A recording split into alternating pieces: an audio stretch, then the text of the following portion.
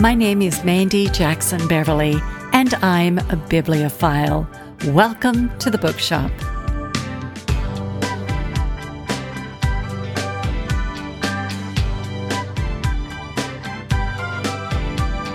Located in the heart of historic downtown Salisbury, North Carolina, is South Main Book Company. The shop carries a carefully curated selection of locally authored titles, new books, literary memorabilia, and keepsakes. Today, I'm chatting with owner Alissa Redmond. Hi, Alissa, and welcome to the show. Thanks. It's great to be here. Alissa, you've had an interesting career. Before becoming the owner of South Main Book Company in Salisbury, North Carolina, you volunteered with the Peace Corps. Next, you worked with the U.S. State Department and lived in New Orleans, Afghanistan, India, Hong Kong, and Bolivia. So, what was the impetus behind the change in job and moving from Bolivia to North Carolina? Yeah, I didn't have too much choice in the leaving of Bolivia piece. I was a diplomat stationed in Bolivia. We'd arrived in La Paz about 4 months before we were evacuated because of political instability. And coming to America less than a year before the presidential election, it just felt like instability on top of instability for quite a long time. And while you're in Bolivia, you had your daughter with you. Yeah, we were evacuated because my daughter, who was 4 at the time, they were telling all family members of people working in the embassy that they had to leave. And I'm a single mother. I wasn't going to send her to be with someone else. We had to leave, and they would have put me at a desk in DC, which is where we had just come from. And I'd been in Spanish class, and just, it didn't feel right. I didn't want to go back. It was a little bit violent leaving Bolivia. And I had been in India and Afghanistan and other places as a single person without children. And it just really shocked me when I arrived in Bolivia, and then things turned pear-shaped so quickly. So I just felt like I needed a break. I needed to give my daughter sidewalks and stability. And so I started thinking about buying a house in the Charlotte area to be near my brother. And one thing led to another, and I randomly Googled bookstores for sale near Charlotte, North Carolina. And lo and behold, there was a bookstore in Salisbury for sale, and it was the most beautiful bookstore that has ever been in existence. And so we got evacuated. I flew to my brother's house, bought a car that day, drove immediately to Salisbury, which I had never visited before, and took one look at the bookstore, bought an Elephant and Piggy book off the rack with my daughter, and told the owner that I would be in touch with her momentarily.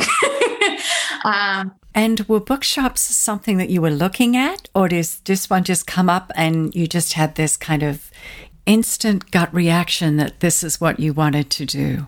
It really had. It had not been at all. It really just popped in my head. I started thinking, if I'm going to buy a house, maybe I'll work part-time in like a Barnes and Noble or something, just to have some money coming in. And part of the reason that I needed to be in a stable location was because I was adopting my daughter's older sister from Hong Kong. And so I knew I needed to be someplace for probably a couple years. And so I needed to have some source of income, ideally. But I had enough in savings that I'd been preparing for the adoption and preparing for worst case scenarios. And so it all just kind of came together in this funny moment where I thought, I wonder if there's a bookstore for sale. Oh, there is one for sale. Oh, it's beautiful. And I can afford it. And then then I went through the whole rabbit hole of like, is it feasible and sustainable and economically responsible to buy a bookstore in this day and age, which I think every bookstore owner goes through that process. If they're buying right now, maybe if it was 30 years ago, that was a very different process. But I mean, we all know what Amazon is. I mean, that's not, it's not a secret. And so a lot of people in my family thought I was crazy. But I crunched some of the numbers, and I looked around, and I started going to other bookstores and talking to the owners. And it just seemed like it could work. I wasn't sure that it would be a slam dunk. I didn't know if I would be a good bookseller. my customer service is less than ideal. Yeah. So I'll just put that right out there. And I don't think anybody is like, people that know me know that. But I hire good people, and I love the book buying aspect. And I love researching and reading, what are the good books that are out there, and being able to point people towards some more obscure things that have brought me joy. And I love the conversations I have in the store. And it's a great spot where, especially last summer and into the fall, we're not one political affiliation or the other. There's everybody kind of runs a spectrum in my town and in the county. And I have just had the most interesting conversations with people, and learned a lot about what they think it means to be an American, and really, change some of my perceptions of what America is and what it's capable of. And so as a diplomat, that has all been fascinating, kind of being a diplomat at home. I bet it was. And what year was it that you arrived back in the States? Was it 2019? Yes. So that was during the previous administration. How was it coming back? How did you feel? Well, there's so many layers to that question, because my daughters are Asian. And so that's a constant fear that runs through my head. And we live in a somewhat diverse, but not terribly diverse county. And where are they going to fit in schools now that schools are reopening? And then buying the bookstore right before the pandemic hit, and going through all of that. Yeah. The pandemic oddly kind of solidified my loyalty to the store, knowing how loyal our community is to the store, and being able to ride that out with everyone. And I never had to close my doors. Gosh, how did that happen? Yeah, I was designated as a educational materials provider by the state. Never had to close for even a day. And we stayed open. People could come in and browse. And there was a level of stress there that I kind of recognized at the time, but didn't really, because I was exposed to whoever walked in the door. And my family was exposed to that. And some people were incredibly respectful of the fact that I was open and felt that that was a great service to the community. And other people, we had the constant argument of, you have to wear a mask if you come inside. All of that has just been fascinating. And now that I'm on the other side of that and have ridden all of that out, I feel like I really accomplished something, being able to stay open. I'm really proud of it. But I also recognize how fortunate I was. Our store had a really great year last year financially. And I know that so many other stores, just by virtue of where they were, or, what their health situations were, just how lucky that was to be able to come out on the other side of it. And I lost a few customers because of COVID, and that was terribly sad. And I lost people in my life too. But so many others had it so much worse. And so having owned the store for about a year and a half and being kind of on the other side of COVID, and my second daughter has come. I picked her up from Hong Kong in December of last year. So flew during the pandemic. That's a long flight at any time. But how was it with the restrictions? It was a nightmare. I've taken so many trips in my life, but that was, there's nothing that can compare to that one by any stretch. But now that I'm on the other side of that, and my daughters are treating each other like regular sisters, not arguing constantly because one is new to the house, and they're biological sisters. So to see them, really connecting with one another, and just seeing how the bookstore fills all of the gaps that I needed it to fill in my life. I lucked out in 1,000 different ways. So I'm grateful to the store, and I'm grateful to my community, and I'm really happy. I'd say you've earned it. And by the way, thank you for your service to the United States. Oh, thank you. That's really cute. Now, South Main Book Company comprises 3,000 square feet of retail space with mezzanine, outdoor patio, and basement seating areas for large or intimate musical events. In an article in the Salisbury Post dated January 5th, 2021, you stated the store has done well this year, which is something you mentioned earlier. Do you think that was because you're able to stay open, which is not the way it was for most, indie bookshops? Or did you also do a lot of online sales?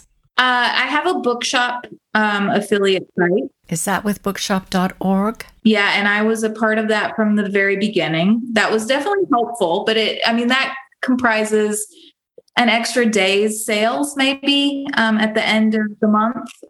So it's helpful. Prior to my ownership of the store, there really wasn't an online sales component. So, and people were calling and buying gift cards and doing all of that. So there was definitely all of those pieces. But I would definitely say that in-person sales were what kept us going. And a lot of that came from a number of very specific instances too. There's a Confederate monument that was right around the corner from my store. And that was a huge debate over the summer last year. Would the monument be moved or not? And city council was weighing it for several weeks of open debate. And there showed up on social media on Facebook one day a list of stores to boycott because they were in favor of moving the monument. And who knows who created this list? Who knows what their criteria were? I had just moved to town, so I wasn't out there vocally expressing an opinion one way or the other. But once that list came out, people flooded the store to prove they weren't racist. and that led me to then pivot and say, you know what? If somebody is going to come at me about this monument, then I will be vocal about it. And I will say that this store is anti-racist.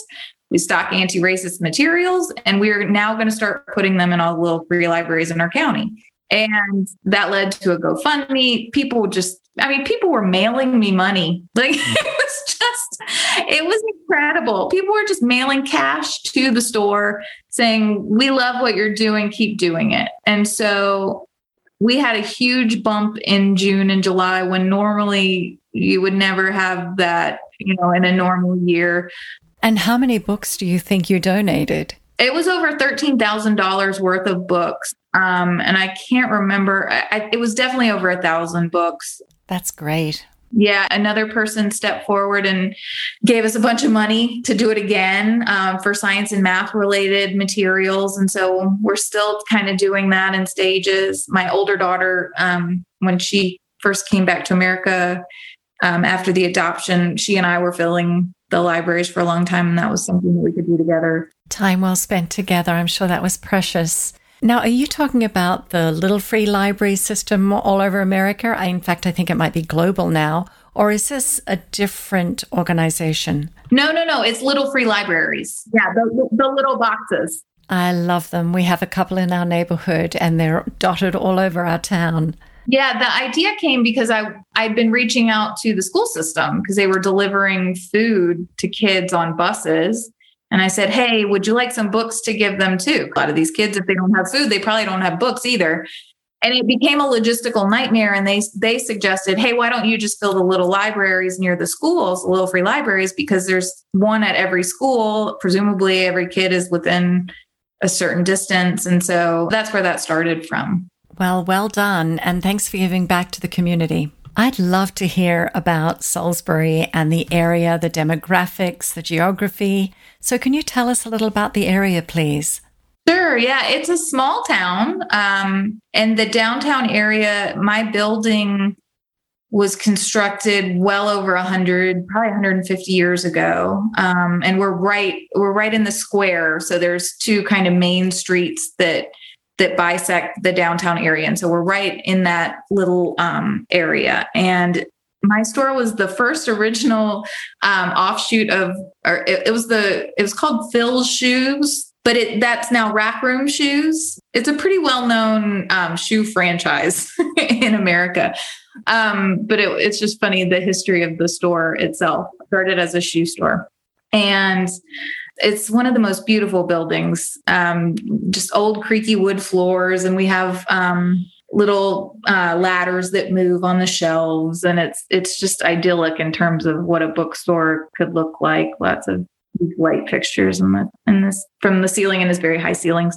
And the city itself, so we are right off of Interstate 85, which is a major road connecting basically New York to Miami. And we are right between Charlotte and Winston-Salem, Greensboro, not very far from Durham and Raleigh. So we're not in the middle of nowhere by any stretch, but we are. There's not another bookstore within about 45 minutes to an hour's drive.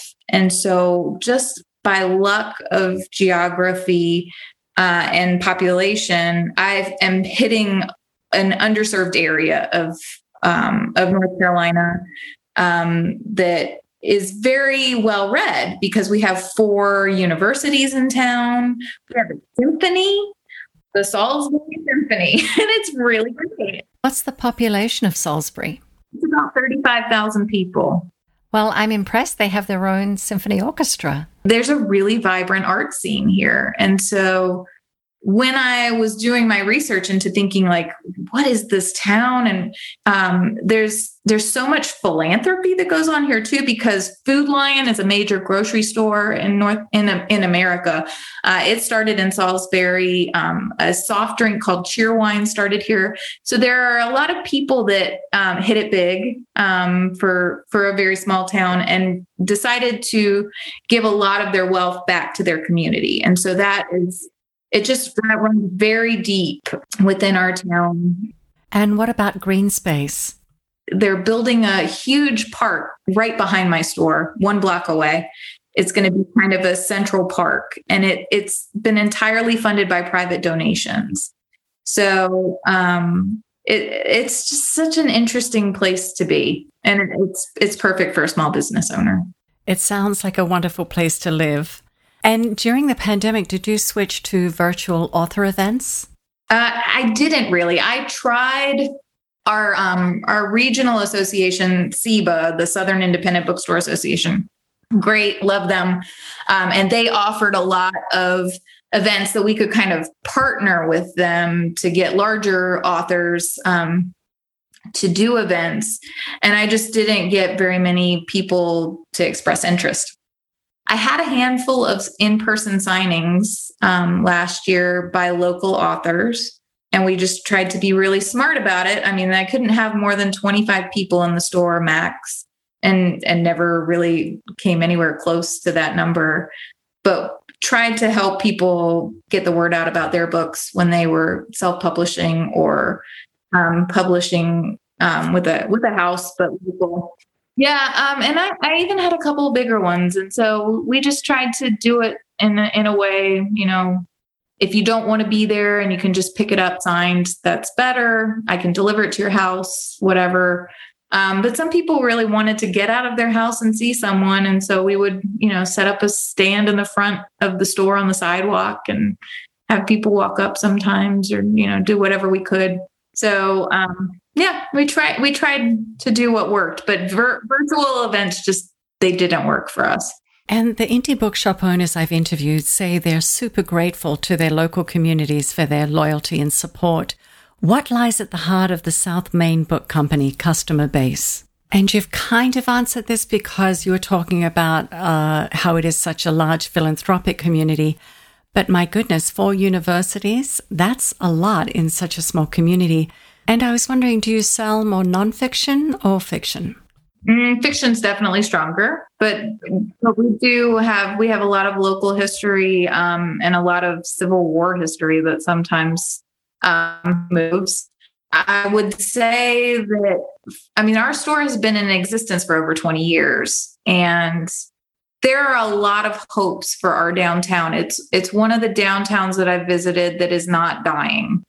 And there are so many projects in the works within 2 blocks of my building, and everyone wants to see our downtown survive. And there are so many people that understand the importance of shopping local.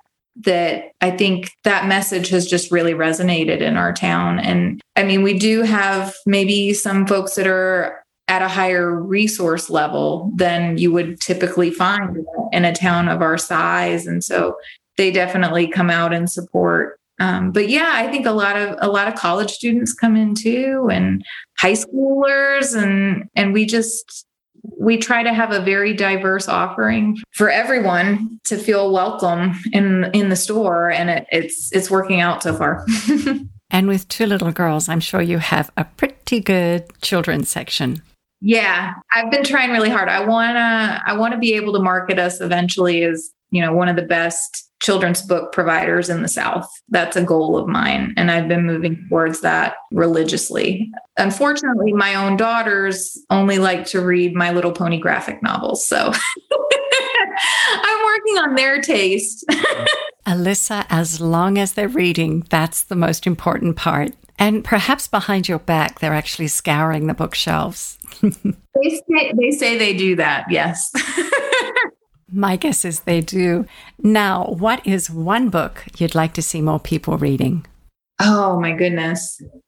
That's such a great question. I've never been asked that version of that question, and I love it. So in answer to your question, the book that I would recommend more people read that I don't think this book got the attention that I had hoped that it would, is See No Stranger by Valerie Kaur. And I think it came out last summer, right before the murder of George Floyd. And I thought it was going to have a moment. And I think there were so many other books that had that moment. And so this one maybe got a little bit obscured, but she gave a talk several years ago and talked about her family's path through the immigration system to create a life in America, and talks a lot in the book about the sort of life that she wants for her children.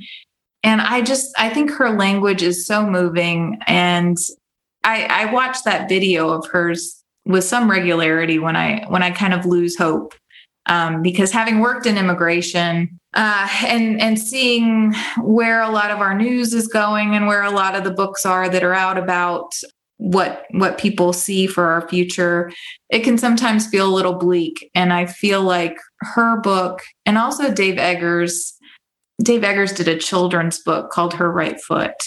And that talks about the history of Ellis Island and what does it mean that the statue's right foot is raised and appears to be in movement. And the crux of the story is that the statue doesn't want to sit and wait for people to come to it. It wants to go out to sea to help those come in. And it's just like between her speech and her book and that children's book, which I used to keep on my desk as a diplomat. I mean, I would just be in tears every once in a while. Watching YouTube clips and reading children's books at my desk. But I feel like you need things like that can just very quickly bring you back to your focus. Because I think you can read very heavy, weighty, tomes about what it means to be an American.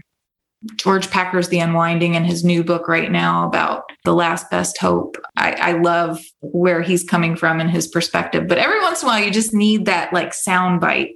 And I really get that from Dave Eggers and Her Right Foot, just to remind me of what it means to be an American, what I'm trying to do with my own life professionally and personally. And so those are some titles right there that really kick in the gut.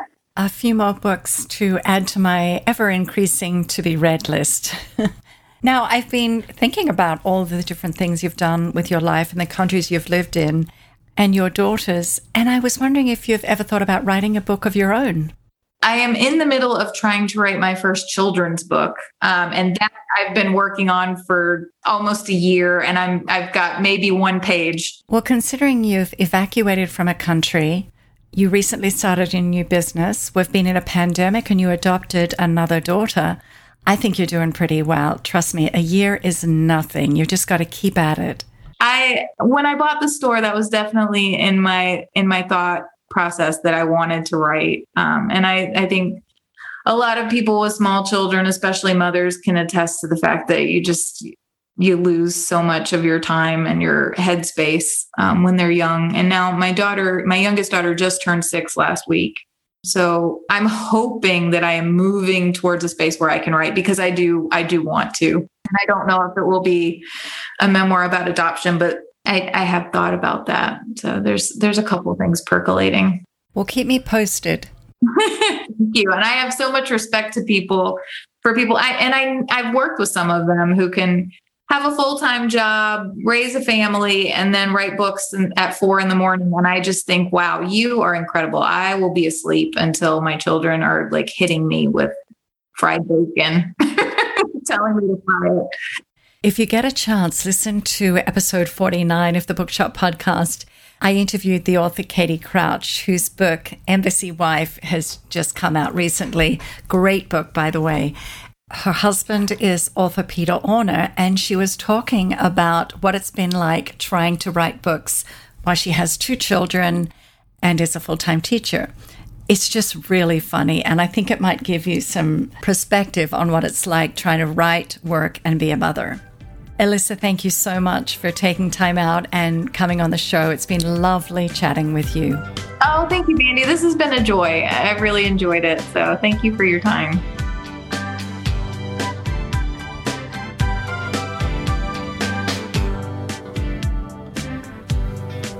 Producing a podcast takes a lot of work, from researching guests, editing interviews, producing the show, and marketing.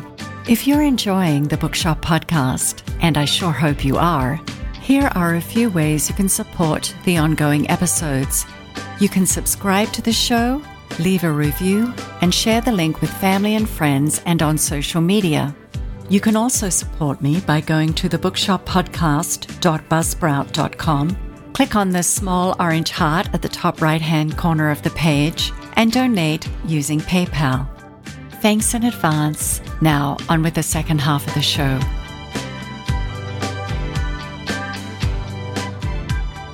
Lucinda Clark began PRA Publishing in 2002 with the mission of giving diverse voices in literature a chance to shine. True to this mission, PRA Publishing looks to publish everything from nonfiction, fiction, translations, and especially poetry. Lucinda founded and heads up Poetry Matters Project, an organization that strives to reawaken our society's awareness and appreciation of poetry. Hi, Lucinda, and welcome to the show. Hi, Mandy. Thanks for having me. It's lovely to have you here. Now, you were born in Philadelphia and left at age 17 to live and study in New Orleans. What did you study, and how did your time there influence your writing and your outlook on the arts? I went to New Orleans. I studied at Dillard University. My goal was to cure cancer, and so I was going there to study pre-med. And so when I graduated, I had a degree, a Bachelor's of Science in Biology. With regards to how it impacted my writing, I, to be honest, had no intention of being a writer. I was not interested in, I'm not going to say I wasn't interested in it. I read a great deal as a child and as a young person, but to actually write, well, to be honest, I had an experience with a teacher who told me I was a terrible writer. So I never thought about being a writer for a long time. But New Orleans was a great city. Well, I would love to hear a bit more about New Orleans because I haven't been there. Oh, my goodness. I came from a very, very, I want to say, disciplined background. And so I got to leave my parents, who were all the way in Philadelphia. Oh, my gosh. But you can only imagine just the idea of Mardi Gras. I mean, if you've never experienced it, to experience it for the first time, being away from home it was just, I was describing like you would not believe the things that are going on here. I've heard stories, but it must have been so inspiring. The colors on the costumes, the music, and the dancing. Oh, from the costumes to the floats to Bourbon Street to the parties, the people that came in from all over the world. It is the one place that if you really want to experience fun, you've got to go to, well, things are changing now, but you've got to go to a Mardi Gras in New Orleans. Hopefully one day when the pandemic is cleared, that would be fun. Now, you are the founder of PRA Publishing, which has been around for about 18 years. And prior to this, you were an art dealer. So what was the impetus behind starting your own publishing company? And do those reasons still apply? Wow, Mandy, you've got some great questions. As I said, I started off, I was going to become a physician or a doctor. I went on and did my graduate studies down at Tulane, and then I came back to Philadelphia because I had gotten accepted to medical school. Now, I'm there studying medicine. There's just a lot of other things going on, family issues, etc. And so I ended up coming out of medical school, and this is where New Orleans had left its mark. I went from all of that, science, medicine, health care, and all of that, to working with an art gallery in downtown Philadelphia.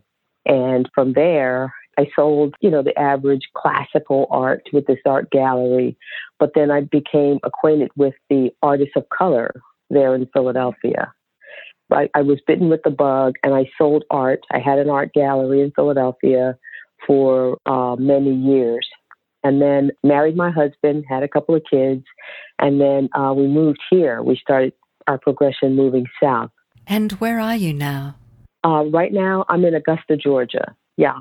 And so moved here. My husband was starting his practice, and the writing or literary arts in the publishing company didn't come until I started taking my kids to, I don't know if I'm dating myself, but if people remember Pokemon, and the Pokemon craze. Well, my kids were part of that. And I took them to what we used to be, it's not bookbinders. It was an old bookstore that went out of business, Books A Million. And the community relations person there asked me to help her with a poetry project. And I was like, poetry? I'm going to think about that. And I started working with her on poetry, and then everything kind of converged. I was working with a woman who had done these paintings, but she had some words that went with it. And I ended up publishing, actually, the first book was called Parting the Mist.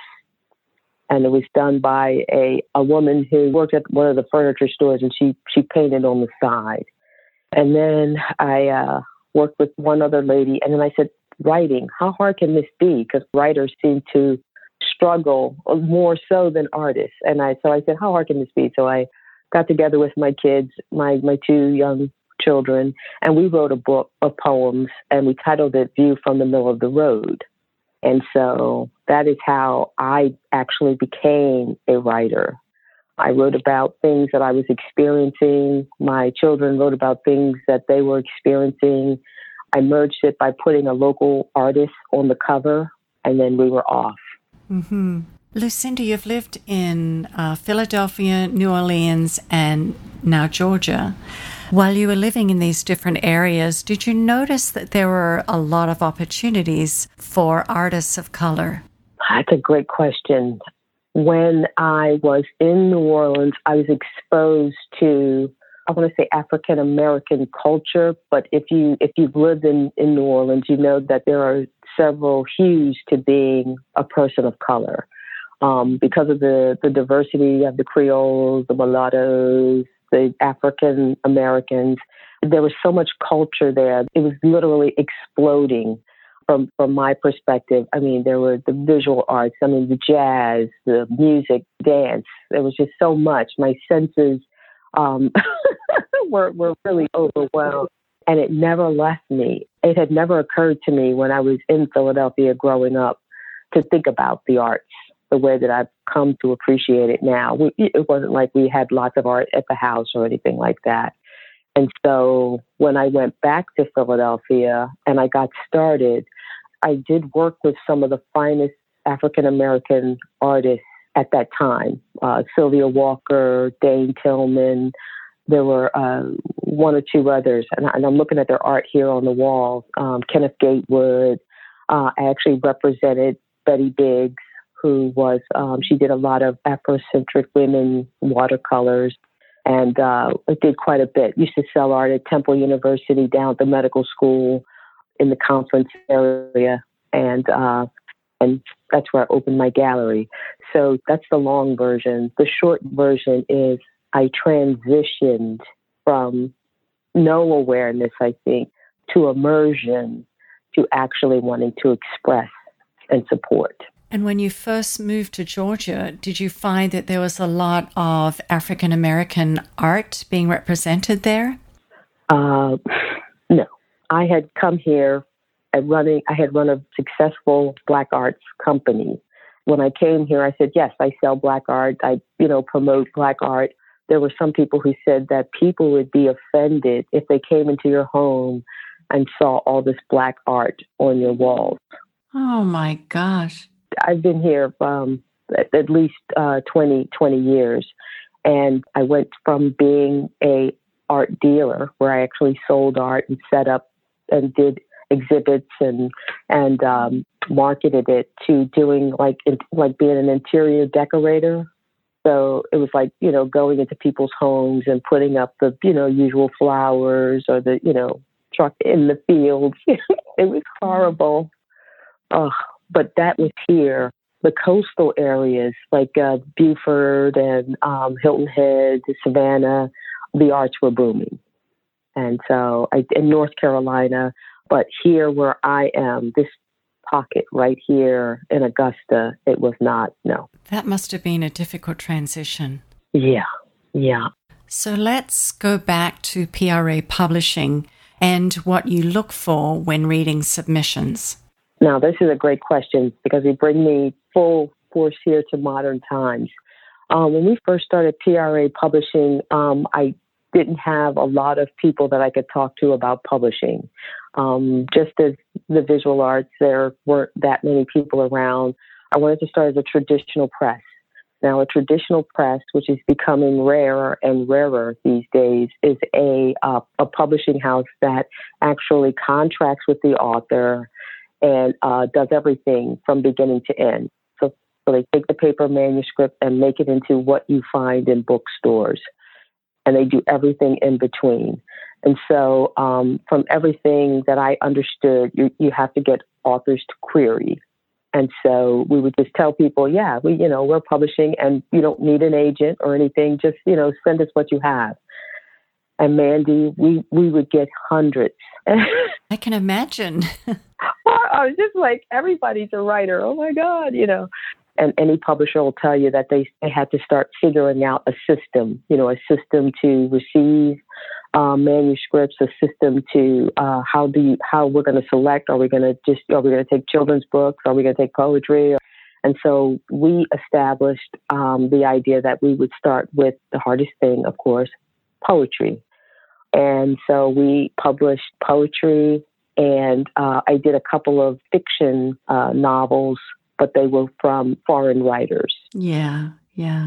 Because for some reason, I just wanted to get into translation. So our first couple of novels, one author we worked with is Kendera Blake.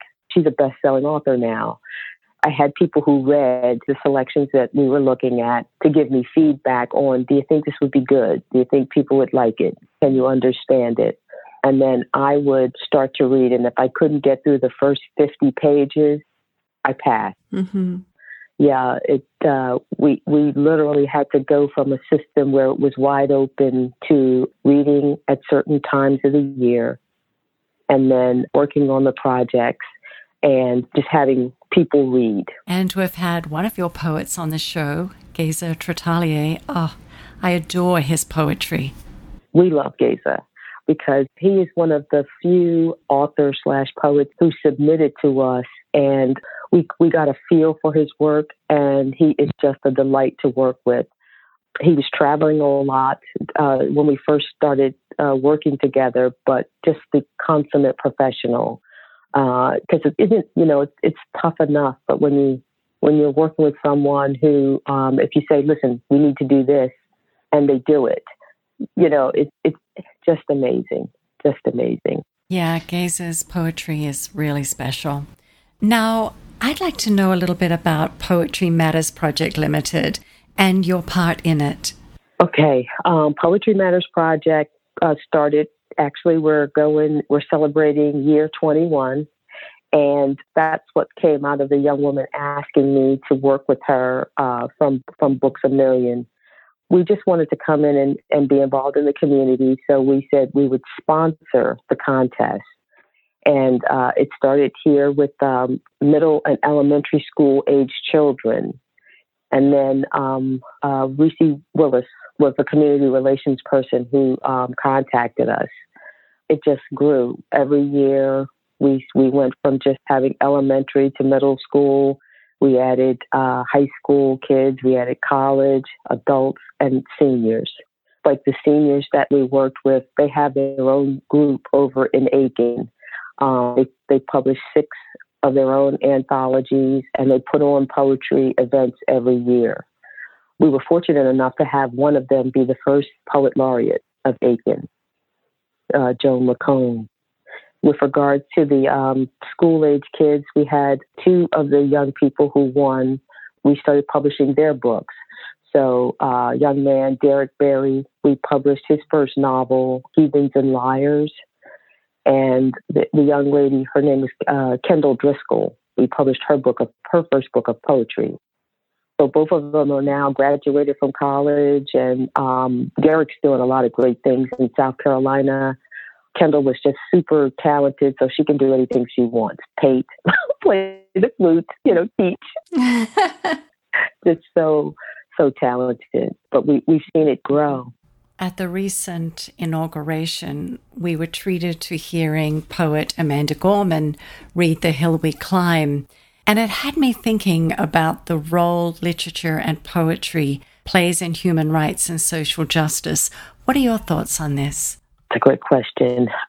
Having done this for so long, and you mentioned Geza, who actually his area of concern or social issue is climate change. What we find is that unlike doing a novel, when you work with young people and you're dealing with poetry, they automatically think it should rhyme. But when you start to work with them and you tell them that you can put down your thoughts any way you want to, just write them down, and then we'll tweak it. We'll edit and take out all the extra words. But the power in what you have written multiplies when you share it. So that's what we tell each age group. It's one thing because a person can sit and read what you have written, and they can have all kinds of interpretations of what you could have meant. But it is only when you read it and share it, and they hear it in your voice, and you get to explain, before or after you've shared it, what you were thinking. That is the power. It's funny, as you asked me that, I'm working with some 4th graders right now who are writing poems about a trail that they built at their school. And I went around the room and said, okay, you've been out there, tell me about the trail. All of them said the same thing pretty much. Okay, trees. Trees. Oh, yeah, trees. Okay, I'm going to say something different. A bench. But then when we started talking about there's a sensory component. If you write for the people who may never come to this trail, what would you say to them?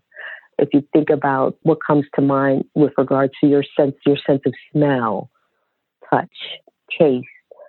Oh my God, Mandy. The difference in what they wrote and the thoughts that they shared after that one exercise.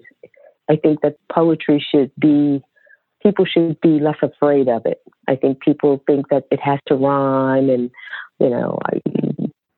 if they just realize it's a form of expression, just do it and share it. And break some rules, mix up that poetry with prose. And I do believe in the power of the arts to make social change. Yeah, I probably went long on the young people's story, but there's 2 things that have come out of what we're doing. Last year, we had a chance to work with Kim McMillan and several of the poets out on the West Coast in a project called Wake Up America. And you can go online and see, because Geza participated. We had East Coast, West Coast, Northeast, poets from all over who got to read and share their poems regarding social justice. And it went from just being a few readings for April to a session in July to another session on Afrofuturism towards the end of last year. With regards to some of the other young people who have won last year, we had the Youth Poet Laureate for Nashville win first place in our contest. And we're going to do a reading with her. Another young lady by the name of Sophia Falco, who is now publishing books on mental health. She was having a really tough time, and poetry, she said, saved her life. And so we're going to have her and another young lady by the name of Meha Soot. She was submitting to the contest, and because we judge it blind, we only focus on the winners. But she is now, if you Google her name, she is winning all kinds of prizes. She's everywhere. And they started a project called Life in Quarantine. It features authors, writers, poets, painters, artists. We all participated in that, and it's just beautiful. The beauty of poetry is that while we don't think it's big where we are, it is huge around the world. It is the way we can connect globally. And Lucinda, do you have a poem you'd like to share with us? One of yours? I have a poem here that I like to read since we're talking about social change, those types of things. This poem is titled Blazing. To blaze a trail, one must recognize at the onset that is what she is doing. For it summons the positive forces born of confidence instead of the negative forces born of arrogance. If one chooses to become a trailblazer, she must be aware so that she can prepare for the wake that trailblazing inevitably causes. Lost innocence, removal from the comfortable world she now knows. Change for her life will never be the same. What are the final results if one chooses to blaze a trail? A pile of ashes of what once was, blowing forcefully in the wind. Replaced by something new, unexpected, different. Combined with the old trail, a new trail blazed now makes a fork in the road. Thank you so much for that. And you're right, it was absolutely perfect for the topic we were just discussing. Thank you. Lucinda, I have one final question. What is one book you'd like to see more people reading? I would say Cass by Isabella Wilkerson. There's something in it for everyone. We've gone through turbulent time with regards to culture, race. There are so many things coming out about class. I mean, this whole pandemic can be viewed totally differently depending on your socioeconomic status, what part of the country you live in, and what you were doing before COVID struck. We're all having the same COVID pandemic experience, but it is so different. It is so different for all of us. And I think that Isabella Wilkerson's book, it takes a global look at inequity and equality. It puts it in a way that I think that the average person or great thinker will come away with a different point of view after they share it. Mm-hmm. Yeah. It's excellent. The one thing that, because I am a woman of color, I don't like to say I'm a Black woman. People shouldn't say, hey, there's a Black person. It's a person of color. There are no white people either. There are, you come from a line of heritage. And I think that we're shortcutting ourselves by keeping it simple. And yeah, the book will help with that. Lucinda, thank you so much for joining me today. And I adored listening to your poem. Thank you. Thank you, Mandy, for giving me the opportunity. I really enjoyed it. Appreciate it. Make sure to follow me on Instagram and Facebook at The Bookshop Podcast to learn more about upcoming speaking engagements, my books, and my Art of Observing workshops, go to my website at mandyjacksonbeverly.com. You can sign up for my newsletter or contact me directly at mandy@cricketpublishing.org and follow me on social media at Mandy Jackson Beverly. Read global, buy local, support your local indie bookshop.